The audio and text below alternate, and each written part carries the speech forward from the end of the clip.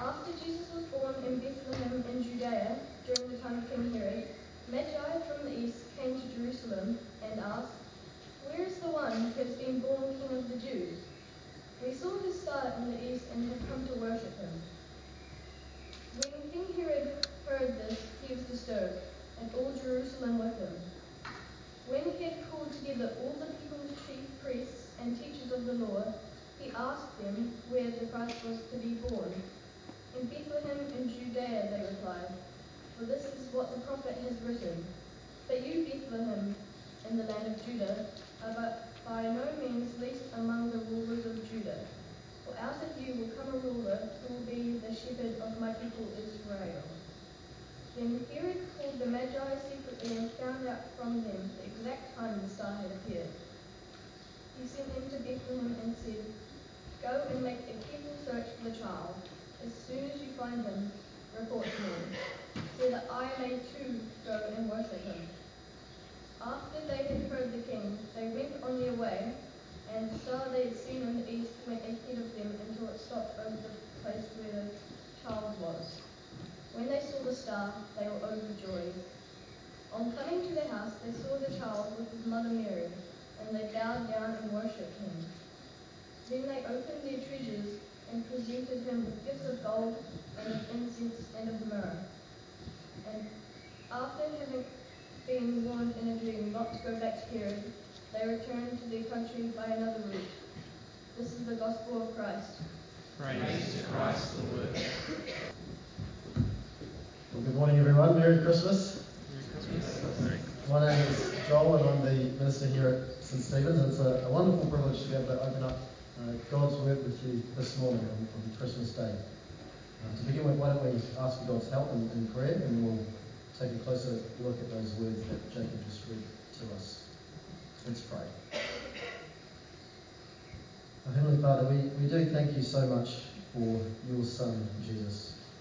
Please would you give us joy as we reflect on him coming into this world. And it's in his name we pray these things. Amen. Well, I'm going to start this morning with a question. Can anyone remember what the picture on the flyer for this year's Christmas services was? Can anyone remember? Ollie, I saw a hand. The chess piece. A chess piece, that's correct. Do you know what piece it is? King? It's a king, that's right. Because the theme of our services this year is the King of Christmas. Now, who can tell me how you win a game of chess? Over here, Marika. You've got to get the king. Yeah, you've got to take the opponent's king. Checkmate. That's right. You've got to do that, and you need to take. You also need to protect your own king. So there's two things you need to do: take the opponent's king, protect your own king. All of the other pieces on the board are there to try and protect the king. You attack your opponent. You defend against their attacks. You even sacrifice other pieces, and in time, capture your opponent's king, hopefully. Chess is a game which reflects life in some ways, because some of the kings and leaders of this world through history, they did all they could to protect their own power and even take power from others. One king who would fit pretty well on chessboard is King Herod, who we heard about in the reading this morning. That's why when Herod hears about this other king, a child no less, verse 3 tells us that he was disturbed, he was troubled. And I imagine Herod was quite jealous of what he heard. I'm no king, but I think I understand how Herod feels. Some of you will know we had a baby a couple of weeks ago, and we've had one or two visitors in recent times. And let me tell you, none of them are coming to see me. And it's pretty demoralising when a baby who can't do any tricks is more appealing than you. Welcome to Herod's world. The thought of another king makes him worry, and so he pretends to show interest in worshipping this king. Now, another question for you: what's the most common piece on the chessboard? What's the most common piece? The pawn. That's right. They are the most common and also the most helpless. They get sacrificed. They get used to protect other pieces. And that's why people are sometimes referred to as pawns when they're being used for the benefit of others. Now, if we keep reading after our passage, we learn that Herod plans to kill all the young boys in this town of Bethlehem to get rid of this child. He treats them as pawns to maintain his power, protect himself by any means necessary. He's very different to the king who we're celebrating today, the one who came into this world as a helpless babe, born in a manger, a king who doesn't use others for personal gain, but who would go on to sacrifice himself for his people. This is a king like no one else, a king who wouldn't necessarily last long in a game of chess, particularly if he's on my side of the board. He's unique, and that's something that these magi, or wise men as we sometimes call them, seem to know. But what was so special about this king who was born on that first Christmas? Well, I think two things. Firstly, look at how he will rule in verse 6. He will shepherd God's people. That is a wonderful image. There's a video that did the rounds some time back, which you may have seen. It starts with a sheep stuck in a trench that's about a foot wide and at least a few feet deep. And a guy comes along and he pulls this sheep out. And it's quite an effort because the trench is so narrow and the sheep is really wedged in there. But he manages to free the sheep. But what happens next?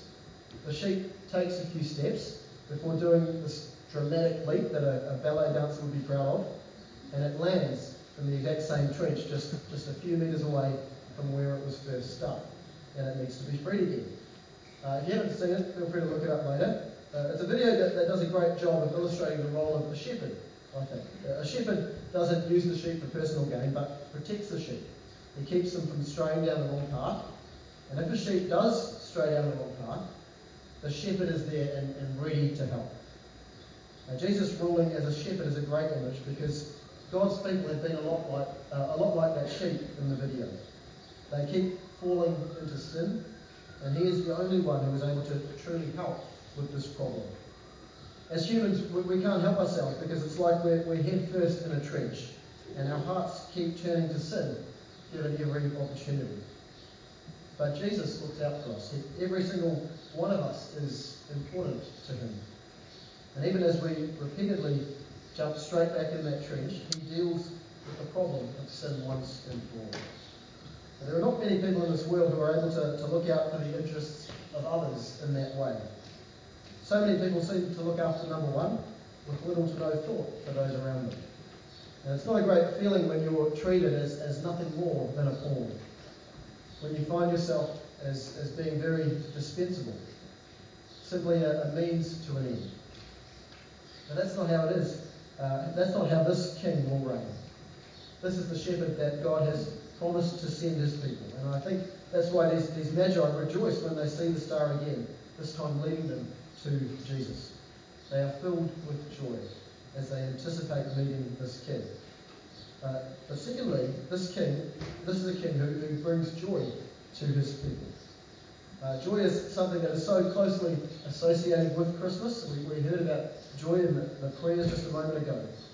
There are 5 songs that are being sung today, and of those 5, 4 of them mention joy.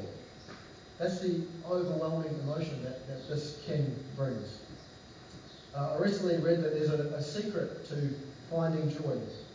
You just spell it out. You simply put J, Jesus first, then you put O, others next, and then finally Y, yourself last. Jesus first, others next, and only then yourself. That's the secret to joy. Now this is a world that tells us put yourself first. That's what most people do, which is probably why there's such a lack of true joy in this world. So much sadness and misery and disappointment. There's a lack of contentment. But true joy comes to us when we recognise the value of what God gave us on that first Christmas. When we value Jesus as we should, we find true joy. It took me a long time to realise that when I was growing up. My parents split up when I was younger, and I was a kind of glass half full type of guy. So as a kid, I thought, great, double presents. But since then, I've realised that no amount of presents will give us the lasting joy that we all long for. The joy that only comes from knowing Jesus, the one who came to save his people. Knowing that God sent him to this world because he loves us so much. That Jesus would go on to sacrifice everything to show us that love, even his life. No amount of Christmas presents or possessions or anything will give us this lasting joy. It's only through God gifting us his Son. Now let me ask you, are you feeling joy this morning on this most important of days? Are you enjoying this gift that God has given us? I think many of us feel relief on Christmas Day that we've made it this far. Some of us are perhaps nervous about the day ahead, maybe a little bit anxious. Some of us here are dealing with things that often seem a lot harder on this day, as we miss loved ones who are no longer with us, or we're not in the same city or country as the people we want to be with, or we have broken relationships that make this time of year even harder, as we see others having a great time.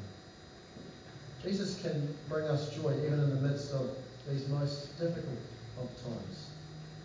Because where this world is full of separation and brokenness, Jesus draws near to us. The King of Christmas, the King of this world is here. And he comes giving us a reason to rejoice. So there's two things. A king who lovingly shepherds us, a king who brings us joy as he comes into this world. And when we see those two things, the best thing we can do is follow the Magi's lead. What do? They bow down and they worship him. It must have been a very strange sight seeing these grown men bowing down before a baby. And yet, that is exactly what this king is worthy of. That's where so many in our world stumble. They refuse to bow down before him, to worship him. But not these Magi. They honour and give glory to Jesus. They give their best gifts to him. And that is how they worship him. Now you and I worship Jesus by living our lives for him, by following him, putting our trust in him. We listen to and follow all sorts of advice these days, that there is endless help out there, but none can do for us what this King can do. They can bring us true joy in this life and for eternity. That's why this first Christmas was such a big moment. My question to you as we close, will you follow him? This King like no other. May we live for him